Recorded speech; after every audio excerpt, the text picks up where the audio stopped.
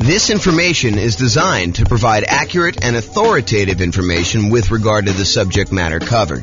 It is offered with the understanding that the presenters are not engaged in rendering legal, accounting, or other professional services. If legal advice or other expert advice is required, the services of a competent professional should be sought. Welcome to the McKinney Real Estate Investing and Real Estate Financial Planning Podcast. Learn all about investing in real estate in McKinney, Texas, with a combination of real estate financial planning and modeling with numbers specific to McKinney, plus syndicated, more generalized recordings of live and pre-recorded real estate investing classes, not all of them specific to McKinney. Be sure to stay tuned after the podcast for a message from our sponsors. Well, good morning and welcome, everyone. I am James Orr, and I'm super excited about this morning's class. I don't know why, but I've been anticipating this one for a little while. I kind of prep for classes about a week ahead of time. That's about how far out I plan on what I'm going to be teaching. But this one I've been looking forward to. Today we're going to go over: is it better to put 5% down or 20% down when buying rentals? And I know some of you are like, James, this is a stupid class. It's obviously better to put 5% down. And the other half of you are like, I thought he was going to say 20% down because I think that is true. It's this really interesting phenomenon where I don't know if this is an actual psychological principle, but I believe it is an actual psychological principle. And this is the principle. You have a belief, and maybe you're an expert at your own local real estate market, and you've done this math before. You've actually gone through and said, what if I put 5% down and I bought properties for the next, 20 years or so in my local real estate market? Or what if I put 20% down and I bought properties for the next, 20 years or so in my local real estate market? And you prove to yourself conclusively that it is better to do one or the other. The challenge is, it is not universally true. And that is what we were going to find out today as we go through the class. Is it better to put 5% down or 20% down when buying rental properties? That some of this is market dependent.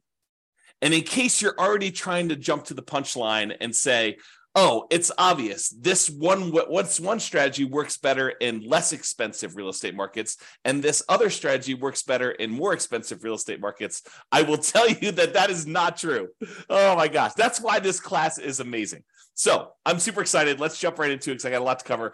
And I've never done a class with this sort of format and outline. In fact, I made some of these new comparisons super recently. And so some of this stuff's going to be new. Some of the stuff you may have seen early previews of, depending on how many classes of mine you've watched.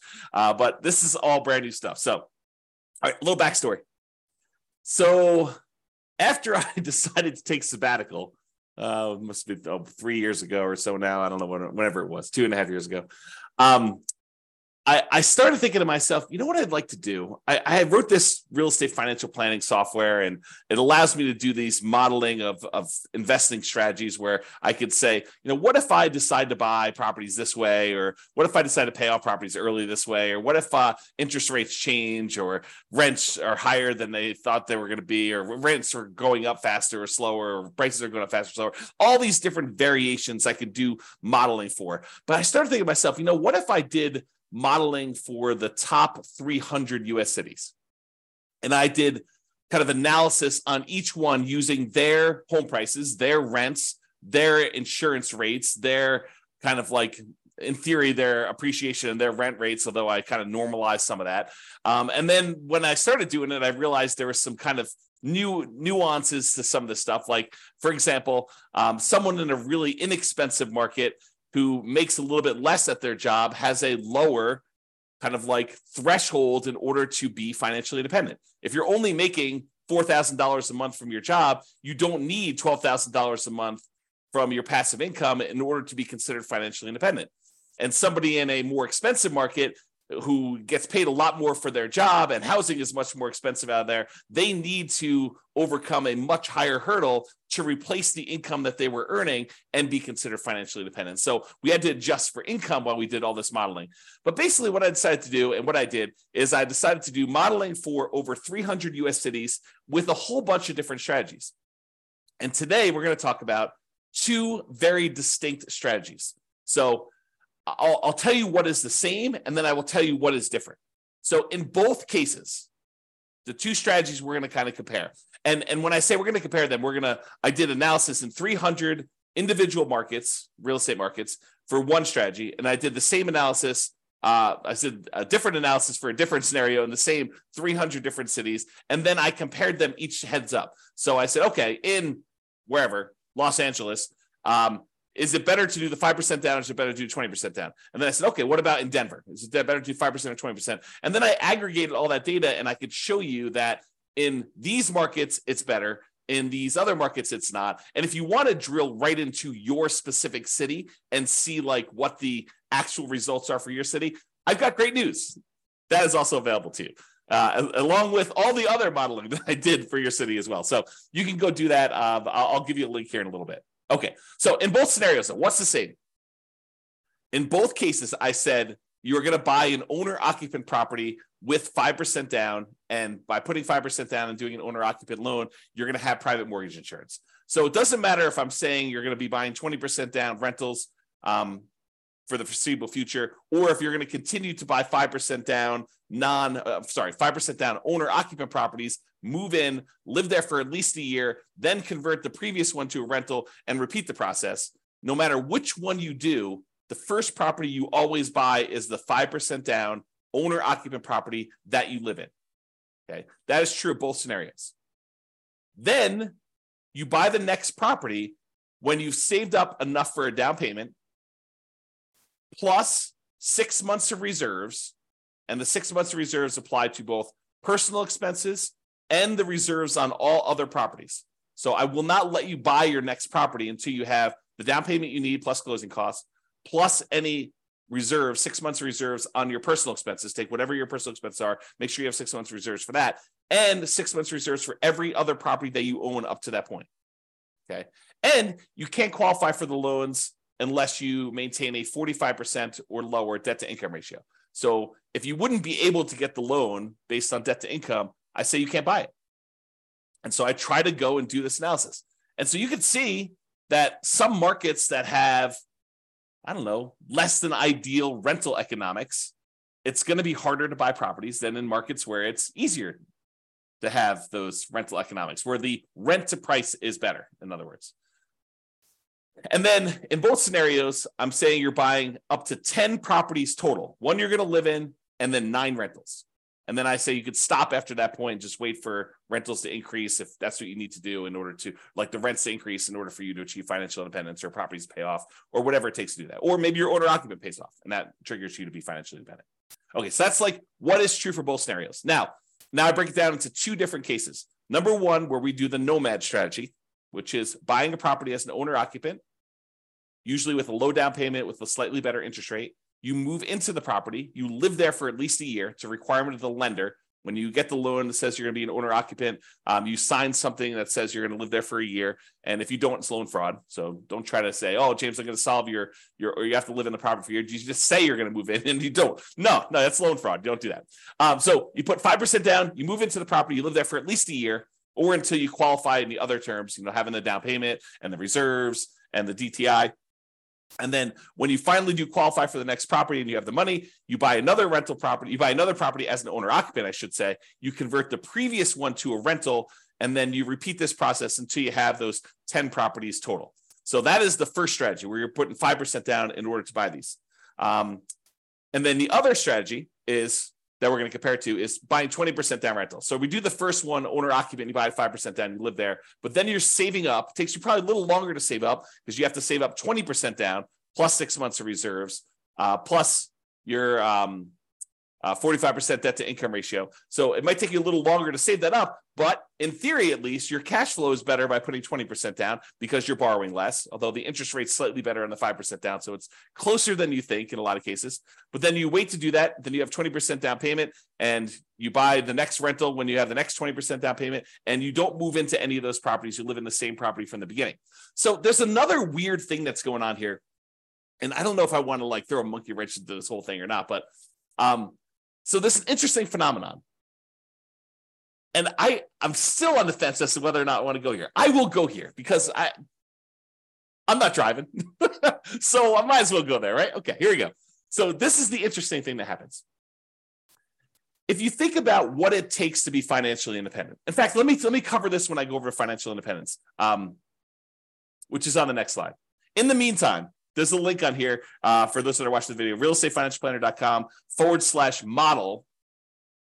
Allows you to see all the different modeling I did in 300 cities. And there's a specific page where I compare doing this nomad strategy, which is to buying the 5% down ones to buying 20% down. So you can see the link on there if you want to go do it. All right. So I'm going to I will remind myself to go over this little interesting quirk thing related to being financially independent and how it could be slightly different in the two different strategies. But let's say this. So one of the things we're going to talk about today is whether or not one strategy gets you to financial independence faster than another strategy. So in order to do that, I need to tell you what being financially independent means mathematically. And so this is my little graphic for showing you kind of, what it means to be financially independent. And really what it comes down to is there's 5 sources of income that counts towards you being financially independent. And for us, being financially independent means replacing the income that the person made in that particular city working their job, but now with income from their investments. Okay. So there's 5 sources. Number 1 source is any net positive cash flow from rental properties. This is the cash flow after all of your expenses. So all the income from the rental properties, rent, and anything else you have. If you had laundry income or rent from a garage that you were renting out, or an RV space that you rented out that you were getting some extra cash flow from, or anything like that, or all the income coming in from the rental property minus all the expenses, including vacancy, the principal and interest on the loan, any taxes, PMI, if you've got PMI, private mortgage insurance, any type of insurance payment on the property, any maintenance, any management on the property, all of those are expenses. So the difference between all of the income and all the expenses is your net positive cash flow. That contributes toward whether or not you are financially independent. That net positive cash flow number, if that exceeds how much you are making from your job, then you're financially independent. I assume you quit your job and you can go on from there. So that's kind of like the trigger for that. So that is one of 5 sources. So that source, plus if you happen to have any extra money invested outside of the rental properties, like anything invested in stocks or bonds, or if you are making hard money loans as a hard money lender yourself, any money that you have outside of the equity in your properties, as an example, that you have invested in these things like stocks, bonds, loans as a lender, or whatever else you've got going on there, times a yearly safe withdrawal rate. If you remember the Trinity study or the 4% rule, if you've heard of that, any money that you have invested times this 4% rule, that would also count towards you being financially independent. So let's say hypothetically, you never get to the point where you qualify with a 45% debt to income ratio and you end up with this big pile of money. Well, the pile of money still counts towards you being financially independent. It just counts in a different way. So while you're waiting to buy the next property, if you save up $1 million, which I don't think happens in this case, we have to go look at each individual city to verify that. But if you saved up $1 million and we use that 4% safe withdrawal rate, then $40,000 per year would be generated by that $1 million invested in stocks or bonds or loans or whatever you're doing with it. And then that would count towards you being financially independent, even if you were not buying rental properties as quickly as you would hope, because you're limited by something. In this case, it probably wouldn't be the money, the down payment or the reserves, but it probably would be the debt to income ratio if this were to happen. Or maybe you buy your 10 rental properties and your 10 rental properties don't quite get you to where you need to be because the cash flow on them happens to be not ideal in your marketplace. And so maybe you have negative cash flow or slightly positive cash flow on those. And then you're saving your money elsewhere from your job because you're continuing to put it away and investing in whatever it is, the stock market. And then that would count towards your being financially independent as well. So number 1, net positive cash flow from rental properties, plus number 2, invested assets times the safe withdrawal rate. And then there's 3 other sources of passive income that I kind of count. If you get to the point where the person is over 65, you could get Social Security, and your Social Security payments would count towards you being financially independent. Or if you bought any annuities, which in this modeling, I did no annuities at all. So if you had annuities, though, those would count towards you being financially independent. And number 5, if you had a pension from your job, that would count towards you being financially independent. But for our modeling, it's primarily going to be number 1 and number 2, that net positive cash flow and any money you have invested at a safe withdrawal rate. Okay. So that is financial independence. Now, I'm going to talk to you about something else. So here's the interesting thing. Imagine for a minute that you're making $10,000 a month from your job. And so your criteria for being financially independent is now $10,000 a month. And that includes you paying either rent on a property you're living in, or if you happen to buy a house and you're paying a mortgage on it, the mortgage payment on the property that you're living in. Because in order for you to kind of maintain your lifestyle in retirement, you need to have that mortgage payment that for the property you're renting and living in yourself, or the mortgage payments, did I say mortgage payment? The rent you're paying on the property that you're renting and living in yourself, or the mortgage payment on the property that you bought and you're living in. But what happens when you finally get to the point where the property that you bought is paid off and you no longer have a mortgage payment? You no longer need the $10,000 a month that you were making at your job, because now the mortgage is paid off and you don't need to make that whatever your mortgage payment number was. Let's call it $2,000. So before, all of your expenses, taxes, your insurance on your car, your health insurance, your food costs, all your entertainment costs, any car payments you have, any car maintenance you have, any gym memberships, any Netflix subscriptions, like all the stuff that you'd have to pay, including your housing and everything else in there, might have equaled about $10,000 while you were working, plus some savings. In this case, when your house gets paid off and you no longer have a mortgage payment, the amount you need drops from $10,000 a month to $8,000 a month, as an example, because you no longer have that $2,000 a month mortgage payment. So now the threshold for you to be considered financially independent has dropped. Why do I bring this to your attention? I do the calculation this way, by the way. So, and you could toggle it on and off. If you're like, I don't like the way you do that calculation, if you were running the software yourself, you could say, do reduce the threshold for being financially independent by the mortgage amount when their mortgage gets paid off, or do not, don't adjust this automatically. But I do adjust it in the modeling I'm doing. So why am I even telling you this? Why is it important? It's important because the two different strategies are very different in how this comes into play. So when you're doing the nomad strategy and you're buying a property with 5% down, you're moving in there, you're living there for a year, and then you're converting that property to a rental when you buy the next one, the owner-occupant property is a year later. And when you do it again, you keep moving that year out that you buy your next owner-occupant property. So imagine you could do this in 10 years where you had enough money saved up and you're able to acquire the properties where you're able to do this in 10 years. Well, when does your mortgage get paid off when you do the nomad strategy? Well, unless you're making extra mortgage payments toward this property, the soonest it could be paid off is it takes you 10 years to acquire all the properties, and then that last one you're living in is a 30-year mortgage. So the soonest you could expect your mortgage to be paid off is 40 years. The 10 years where you acquired the 10 properties, but the last one is the one you moved into, and that's the one you're waiting to get paid off, because then you no longer have a mortgage on the property you're living in. So the soonest it could happen is 40 years. That's not true with the 20% down model, because the one that we live in with the 20% model is the first one we bought. So the soonest you could have a paid off mortgage in the first one is actually 30 years later. And this may come into play. If we don't quite have enough, if we're getting really, really close, but we don't quite have enough, maybe the reason why the one with 20% down becomes financially independent earlier is because their mortgage gets paid off, and then their threshold to be considered financially independent drops a little bit by whatever that mortgage payment was. And so that may move them over the edge and may bump them up. And we may see that in the data. Okay. So now that I've got off on a tangent, let's talk about some of the other assumptions. So I think I talked a little bit about this, but I'll cover them all just to make sure I cover them. So each city's modeling uses that city's median home prices and estimated rents on those properties.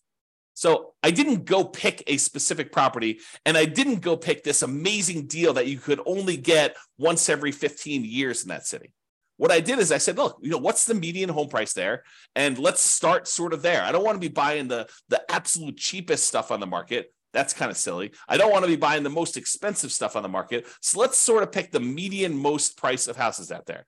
And as soon as I tell you this, some of you are like, that's ridiculous. That's a ridiculous assumption for you to go use a median home price and estimated rents. I never am buying the median home price as an investment in that marketplace.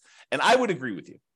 I would say to you, I think that's true for a lot of folks. And so our modeling is sort of like a baseline for how this city might do. you should expect to pick better properties that are probably a little bit lower than the median and that have really good price to rent ratios. So it should improve from here.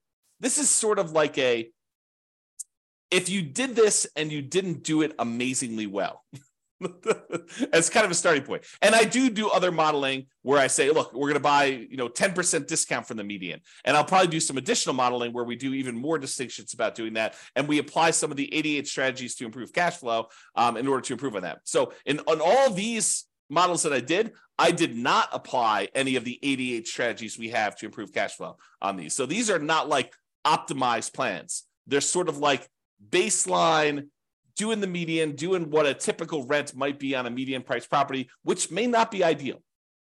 I grant you that. Okay. The next assumption, the job income does vary based on the city. We don't assume that someone living in Los Angeles earns the same as someone living in Mobile, Alabama. We just don't do it because it's not reality. Most people getting jobs in Los Angeles are going to have a higher wage than someone living in Mobile, and the properties are more expensive in Los Angeles than they are in Mobile, and so they really do need that to be able to qualify. So the job income varies based on them being able to afford a property in that marketplace. I say, look, you need to have the same income in order to be able to qualify for a loan. Otherwise, there may be cities where I say they're making $10,000 a month, but $10,000 isn't enough to qualify to even buy a median property ever.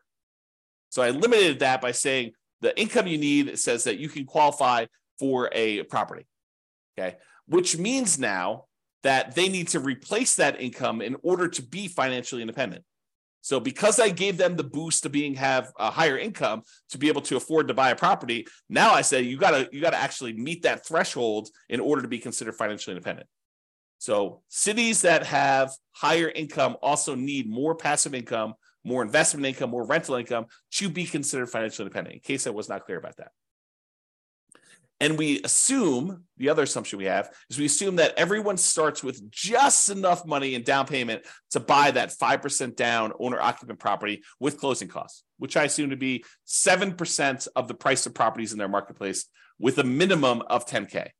So if your market happens to be really, really inexpensive, where that would have been less than $10,000, I said never go below $10K. Everyone got at least $10,000. In markets where it's much more expensive to buy a property, those guys get an advantage of having a little bit saved up to be able to buy that first owner-occupant property with 7% of the price of properties in that marketplace, the median price of properties in the marketplace, as savings to start with, plus which means it's 5% down plus some closing cost money.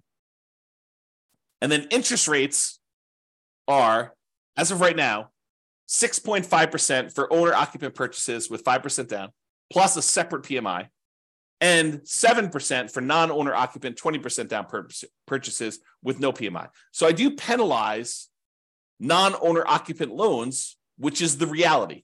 So if you were going to go get an owner-occupant loan with 5% down, you'd be paying about 6.5 in our marketplace, a little bit higher, a little bit less, depending on when you time it. And I will change this over time and rerun the analysis. And then the non-owner-occupant guys are paying 7% for the 20% down, and they do not have PMI.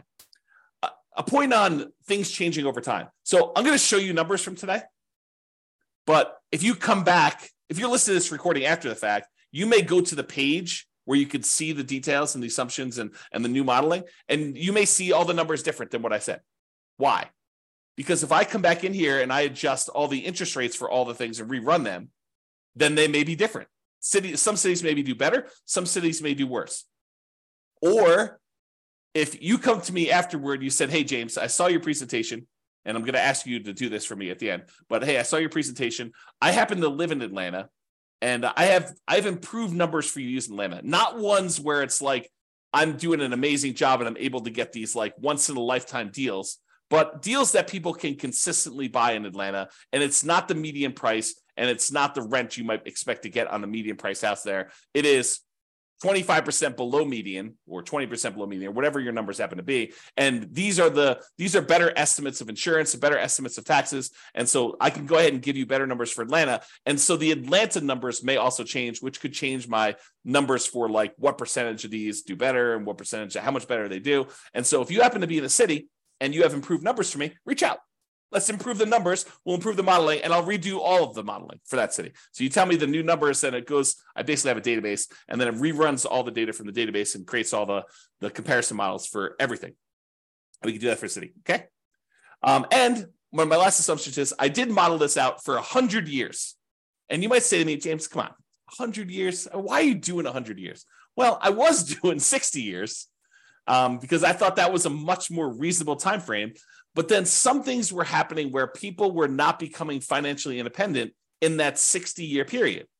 And I thought to myself, well, what if it was at 60 years and 1 month that they became financially independent? So I was like, well, I'll just extend that a little bit. Maybe I'll do 65 years. And eventually I got to the point where I kept doing that. And I was like, why don't I just do 100 years and see who becomes financially independent in 100 years? Yeah, if it gets really, really far out, it's probably not going to be realistic to think about somebody becoming financially independent 92 years out. But I do run it that far out so that you could see what happens as an example. Okay. Now, if you want to see all the details of what I'm talking about, if you go to realestatefinancialplanner.com/model, you can either pick from a whole list of comparisons. What's better? 5% down, 20% down, which is what we're doing here, or 20% down versus 25% down, or paying PMI up front versus not paying, hiring a property manager versus not hiring a property manager. So there's all these different kind of comparisons I'm doing on there. Or pick your specific city and drill down into all the different modeling I did for your specific city. You can do that. Go to realestatefinancialplanner.com/model and you can see that. Now, I have to warn you, I sometimes wonder if I should lock down this analysis and make it only for clients. Right now, it's all open, but there may be a point in the future where I lock it down. And I say, look, doing this modeling, the people that are supporting us financially, maybe I should reward them with some extra stuff. And so that may change in the future. As of right now, it's completely open. All right, with that being said, let's jump right into the data. So there's primarily two things I'm going to be looking at. Although I do look at some other things like risk too, which is fascinating. Like certain strategies, they may be faster, they may give you a higher net worth, but they're riskier, and you may not want that extra level of risk, which totally fascinating subject. Might have to do some deep dives on that. All right, so the two primary ones I'm going to discuss, though, two primary measuring metrics, the kind of things I want to measure here are how fast they get to financial independence, how fast they are, the passive income they've got coming in from the rental properties and any money they've invested times the safe withdrawal rate, or any of those other passive incomes like annuities, Social Security, or pensions. Like how fast do those get them to the point where it replaces their income? And secondly, net worth. Because you may say, look, I didn't technically get to financial independence, but after 50 years, I have $14 million in net worth. I can live off that. I may be dipping in more than the 4% safe withdrawal rate, or maybe my cash flow from rental properties wasn't good enough, but I could just sell the rentals, take all the money and do that, which leads me to another comment about this. I am not doing any optimization. There are strategies where you buy more properties than you need and you sell off some of them to pay off the remaining to improve your cash flow enough where that will trigger you being financially independent. I did not do that here. And that is a legit strategy for doing this. Or there are some strategies where you buy enough rental properties where eventually you get to the point where the equity in the properties, after all your expenses selling them, could be sold, invested in something like stock market and use a 4% safe withdrawal rate, and that would trigger you being financially independent. Or maybe taking some of the extra cash you have on the sideline and paying down the mortgages that you have, paying them off, using that money, and that might trigger you being financially independent faster than these ones. This is sort of like plain vanilla versions of 5% down nomad or 20% down non-owner occupant. So with these plain vanilla versions, that's what we're covering today. All the additional modeling I do later where I talk about, should you do this versus this and how much difference does that make? We're going to go over all that over time, not today, but that will be addressed and discussed, and we'll kind of get there. Okay, so I told you there were two things we're measuring. When financial independence was achieved, and I usually measure that in months, and then your net worth, which I measure in dollars. So let's jump into it. In the baseline nomad model, which is putting 5% down, 17 of those did not technically achieve financial independence in that 100-year period. But they still had significant net worth. But 17 of the 300, I think there's 305 but it's just over 300 U.S. cities. So 17 out of the 300 or so that we have there never technically achieved financial independence. They have significant net worth, but they didn't achieve financial independence. In the 20% down group, of all the analysis we did for the 20% down group, 22 of those didn't achieve financial independence in that 100-year period. Again, they had significant net worth as well, but there were a certain number that just never quite got there. Rough markets where it's really hard to make rental properties work. So, a little bit less than, I guess it's probably about 5%, a little bit more than 5% or so. If you think about it as a percentage of the 300 cities, it was really, really hard to make the economics work in that marketplace. Now, as another side note, the people buying 20% down non-owner occupant properties, they could have just as easily said, look, I'm saving up my money. Why don't I go buy rentals in a property where the economics do make sense? I could have bought properties in a property where cash flow made a lot more sense than buying in the market where it's really, really hard to make cash flow. I didn't model that, but that's a reality, right? You can't quite do that with the nomad strategy because you're putting 5% down and you're moving into the properties and living there. Unless you plan on living in the other city, you're not going to be able to do it remotely. Right. But the 20% down one, you could have. Okay. There were 17 cities where both of them never achieved financial independence. So all 17 of the ones where nomad didn't work, it didn't work for 20% down either. And then in addition to that, there were 5 more with the 20% down where that didn't work. And these were markets where it was exceptionally hard to make real estate investing work with our current assumptions. Remember, not doing amazing stuff, not doing 88 strategies to improve cash flow, not doing any of that stuff. So this is sort of like the baseline sort of, not worst case scenario, but like medium sort of case scenario where I'm not really trying that hard in order to make this work. Okay, so here's the numbers though. 20% down achieved financial independence faster in 171 cities. So more than half the time, it was better to do 20% down. But what's fascinating about that is for the people that were saying like, oh, it's obvious, James, 20% down is always better. You feel vindicated. You feel like, yeah, see, James, 171 cities. Well, not so fast because 97 cities, it was faster to do nomad. Mind exploded because it's crazy to think about this. There are some cities where you would be better off doing 20% down, and there are some cities where you would have been better off doing the nomad strategy in order to achieve financial independence faster. And in 37 cities, it didn't make any difference at all. It was exactly the same amount of time, whether you did 20% down or 5% down. So in 37 cases, it didn't matter. You could have chose whatever you want to. So about 10% of the time, a little bit more than 10% of the time, it didn't matter which one you choose. Pick either one you want. But in 171 cities, a little bit more than half the time, you would have been better off doing 20% down. In about a third of the cases, you would have been better off doing nomad. That's crazy. That's really crazy, right? This is the same data broken out a different way. So the red sections show you how many of the cities achieve financial independence in this sort of time frame. So there were about 5 nomad cities where people were doing the nomad, that they achieved financial independence in less than 100 months. Only took them about 100 months to be financially independent doing the nomad strategy in that particular city, which is crazy. But there's only 5 cities like that. There were about, I don't know, whatever this is, 13 cities where it took just over 100 months, probably in the 100 to 150 months. And then there were 15 cities where it was in that, I don't know, 130 to 160, 130 months to 160 months. So about 10 years to whatever that is, 14 years, somewhere in that ballpark for doing that. And then it kind of goes down a little bit and it kind of goes up here. But there's some other stuff here. So remember what we said with the nomad, the fastest they could actually pay off a property would be about 40 years.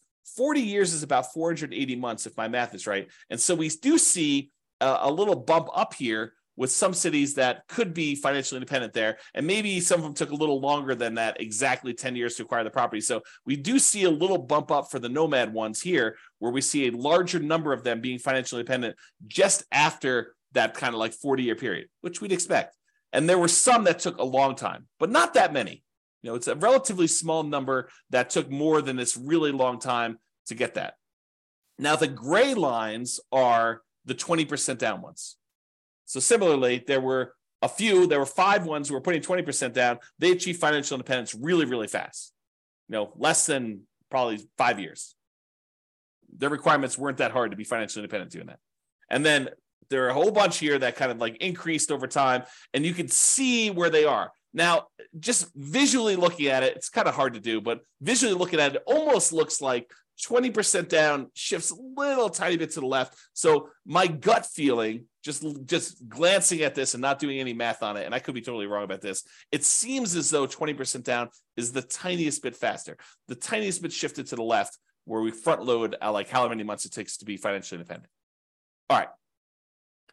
Now, before, remember I asked you, you're like, so James, it's obvious it's the more expensive cities that are the ones where it's harder to be financially independent. And so those are the ones where it's better to do whatever strategy you think is true, right? Which I'm going to show you is probably not true, okay?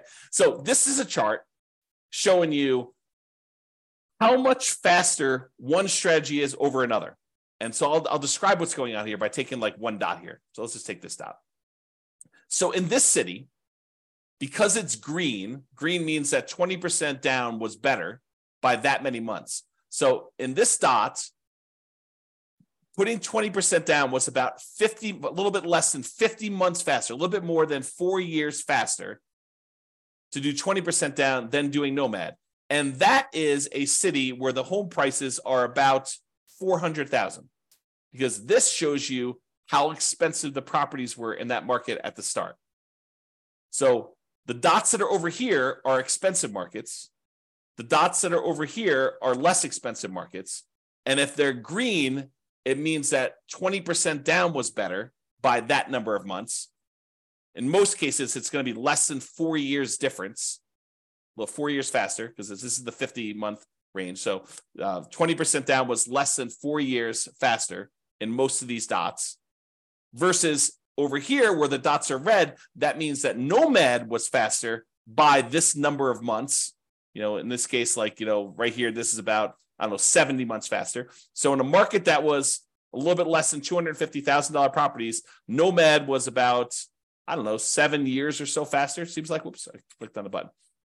And so you got to get a feel. And then these gray dots are on the zero line where those are exactly the same. Now, if you said, it's because they're all in really expensive markets, that's why 20% down is all better, we would expect to see a whole bunch of green dots over here with expensive markets. And if you said, hey, Nomad is better in really expensive markets, those show up over here, we'd expect the dots to be over here for doing that. But as you can kind of see, most of these things are clustered where they're relatively evenly distributed by price. There's not like all of them are on one side of the line or all of them on the other side of the line based on a certain price being there. And so you could see it's relatively even. It's not a price sort of thing in that marketplace. Now, I will point out one thing, though. There are times when Nomad is a lot faster, a lot of number of months difference, where most of the time, the 20% down, well, it may be faster. It's not that much faster, less than 4 years. You can kind of see that. All right. But there are times when Nomad is significantly faster. And so you might want to consider that when you're thinking about which strategy to use as well. Okay. All right. So we talked about speed to get to financial independence. Now let's talk about net worth. So as far as net worth goes, you have a higher net worth. I picked 40 years in the future as an arbitrary stopping point. So this is the net worth at year 40. 40 years in the future from when you start, you have a higher net worth, starting with the same exact amount of money, by the way. Everyone starts the same money. Everyone starts with the same earning power in that city. So I'm comparing the same city to the same city. So we're saying that a higher net worth is a comparison between the same city, Atlanta to Atlanta, LA to LA, Denver to Denver. Like we're comparing the same city to the same city. We're not comparing one city to another. So in that case, 103 of the cities, you would have had a higher net worth doing the Nomad model than doing 20% down. So about a third of the time, you would have a higher net worth being a Nomad at year 40 than doing 20% down. In about 189 of the cities, you would have a higher net worth putting 20% down than doing Nomad. So squint really hard. It's like a third of the time better for Nomad, 2/3 of the time better for 20%. And honestly, 13 cities, you didn't have a difference where net worth was essentially the same. Okay. And we'll go over some of these numbers here a little bit better. Oh, I want to also point out that when I talk about these net worth numbers, you're going to hear some numbers here in a minute about like, they have $11 million or something like that. Realize that's $11 million in 40 years in the future. And so it's an inflated dollar because there's inflation happening over that time. It's like having about 1/3 of that today. So if you want to say like, well, what is that in today's dollars? The general rule of thumb using a 3% inflation rate is we're going to see about 1/3 of that value 40 years in the future. So if it's $12 million 40 years from now, it's going to be about $4 million in today's dollars, if you think about that. All right. Remember we did that chart before where I told you how much longer it took to be financially independent? And I broke it out by showing you here's where it gets more expensive with the houses, and here are the least expensive, the less expensive houses. And the ones that were green were for one strategy and the ones that were red for another strategy. We did the same chart, but now we're talking about the difference in net worth. And so the green ones are where Nomad has a higher net worth, and the red ones are where the 20% down has a higher net worth. And you can see there are times when the net worth is pretty significantly higher for some of these strategies. And you can see that because the red ones tend to cluster closer to the zero line, that means that the difference in net worth is slightly lower for a lot of these for 20% down. In other words, the amount of difference in net worth is probably less when 20% down wins, when 20% down is more. And with green, with the Nomad ones, sometimes the net worth is significantly better. There are some outliers where it's way, way, way better in terms of net worth for you to do Nomad than it was for you to do the other things. And there are some outliers over here too, but it seems like the green ones have more outliers to do that.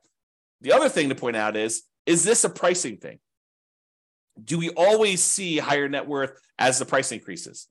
I don't think so. Maybe the 20% down has a slightly skewed thing where they have some more stuff here with higher net worth. But overall, and maybe you could say the green ones are a little bit more effective in the lower price range because they kind of show up lower. But overall, I wouldn't say it's too extreme.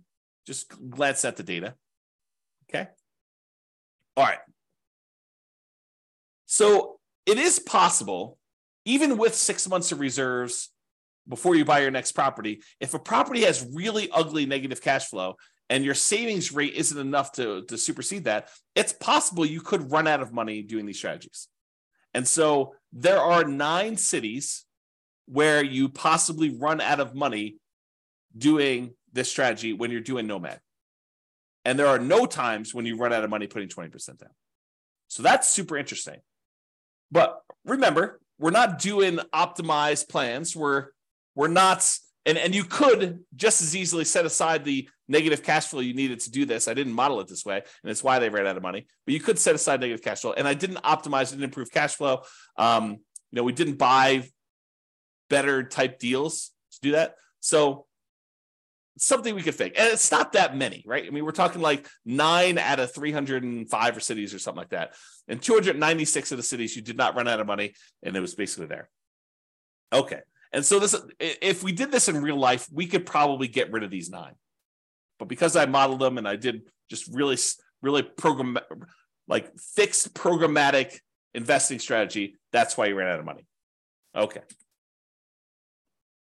Oh, these are the ones that ran out of money and how much they ran out of money. And some of them were significant, which makes sense. If you're buying really ugly negative cash flow properties and you keep buying more of them, yeah, it's going to compound on itself and get ugly. So yeah, there's some of them some of them were really small. Some of them were relatively small. Some of them were medium size. And one of them was really ugly. Okay. Most of them were this gray line where they were not running out of money. Everything was the same. And it tends to be more expensive properties, clustering around this 1.5 million and up range. So in markets where it's much more expensive, it's much harder to make the positive cash flow work. Those are the ones we're seeing that with. Although there were a couple down here where you just had ugly ratios. And this could be another situation where, I'm using numbers that I think are realistic, but I'm not an expert at whatever city they are. I don't even know. But, I'm not an expert at whatever city. And you look at my numbers, you're like, James, no wonder why your numbers aren't working. Your rent is about 20% low. Okay, well, tell me that and we'll fix them.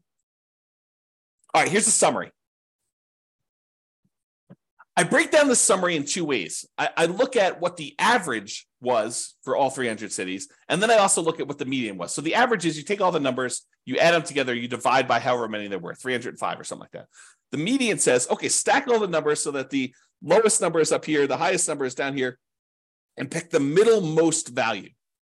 So it gives you an idea of what the middlemost or the median number would be. Okay, so let's look at this. As far as median goes, the middlemost number, the median most net worth, the middlemost net worth doing the Nomad model at year 40 is about $8.2 million.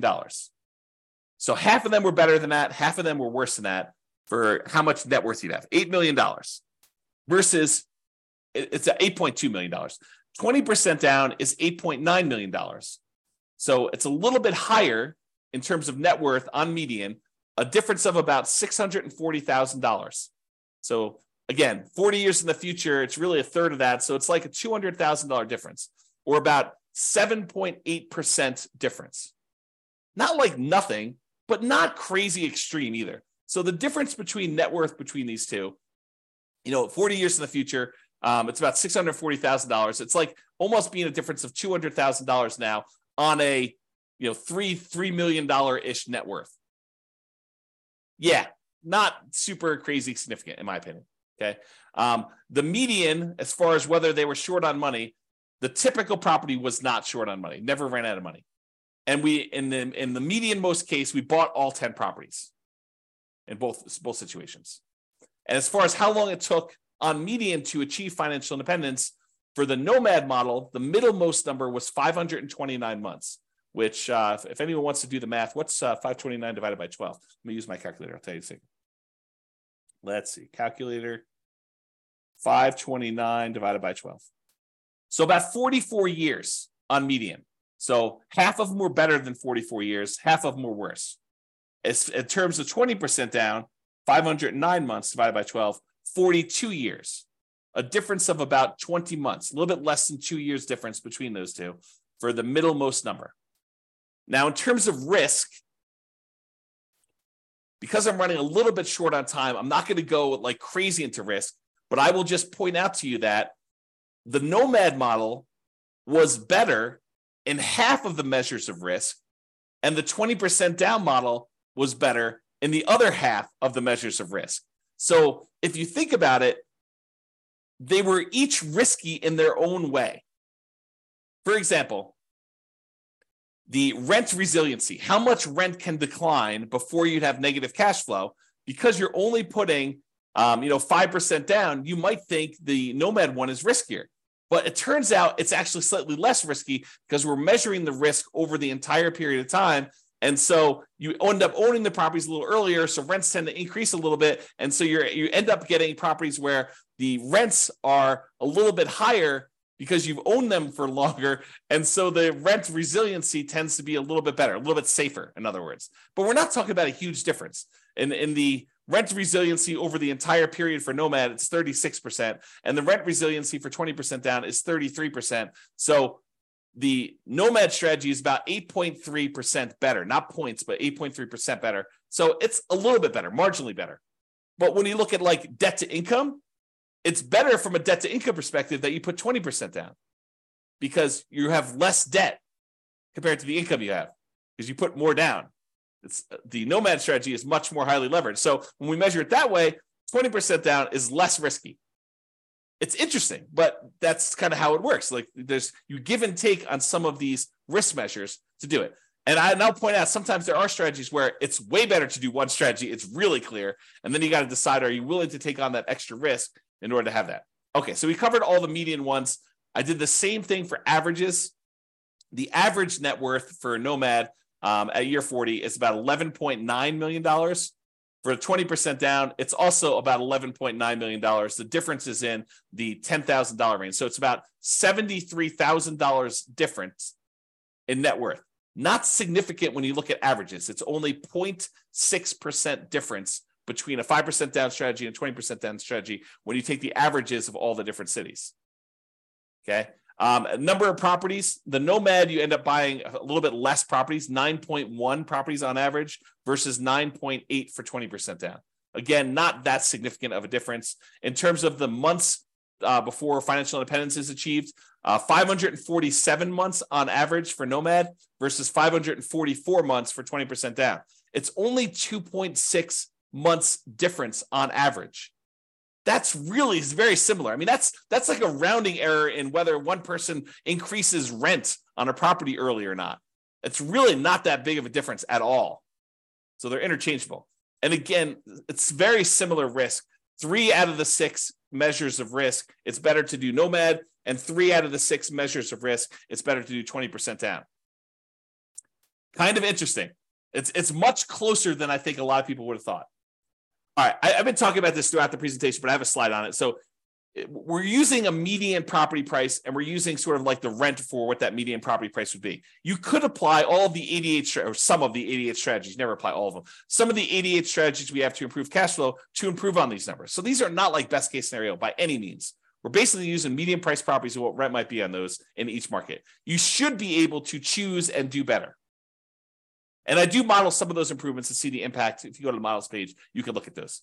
If you're an expert at your local market, this is my call to action to you. If you're an expert at your local market and you want to help improve my numbers for your local market, just reach out via email and I can make an update to the numbers in the database and I can rerun all the scenarios for your market to improve them.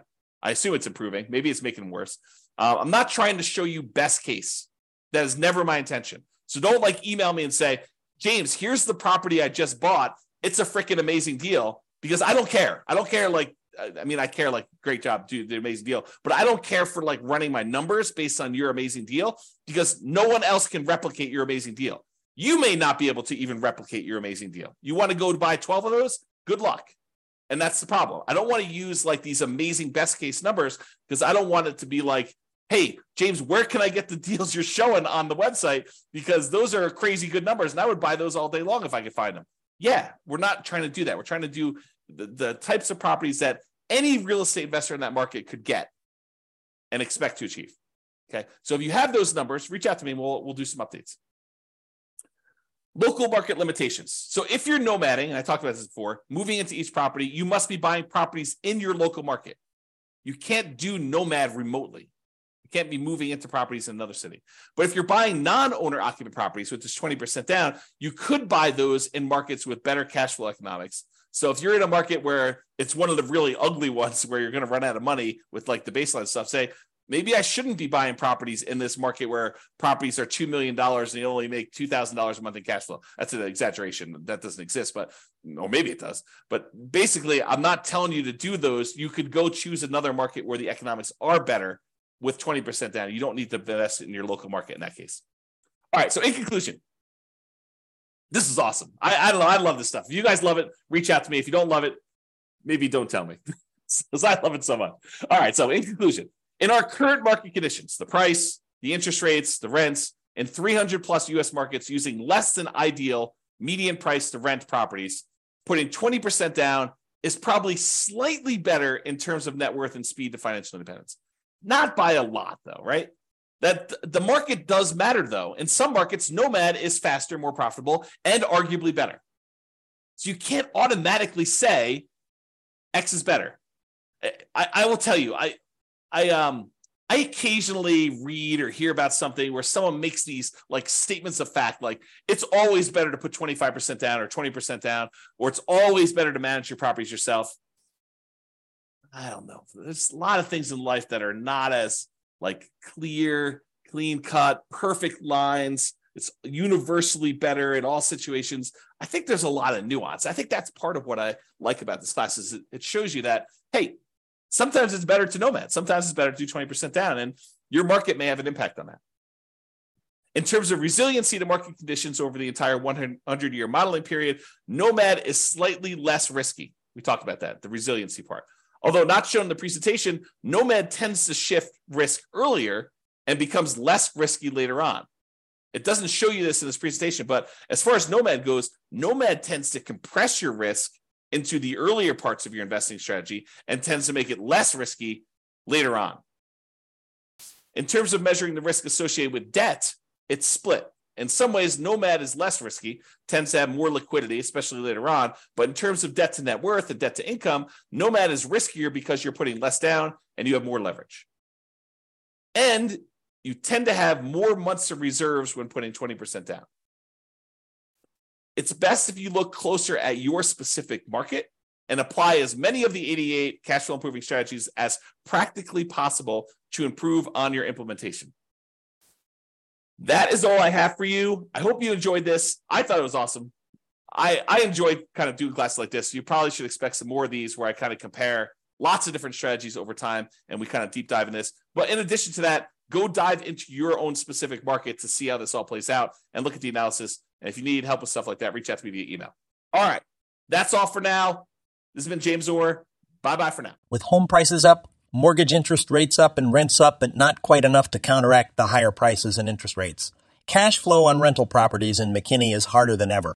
Book a call with the Real Estate Financial Planner to apply our proprietary 88 strategies to improve cash flow on your rentals. See the show notes for a link to schedule your call and improve your cash flow today. If you're a real estate agent, lender, or professional in McKinney that wants to help our real estate investor listeners, consider reaching out to learn about collaboration opportunities with this podcast. We'd love to add more value to our listeners by having you assist our investors buy, sell, and finance their real estate investments. See the show notes to schedule a call to discuss collaboration opportunities.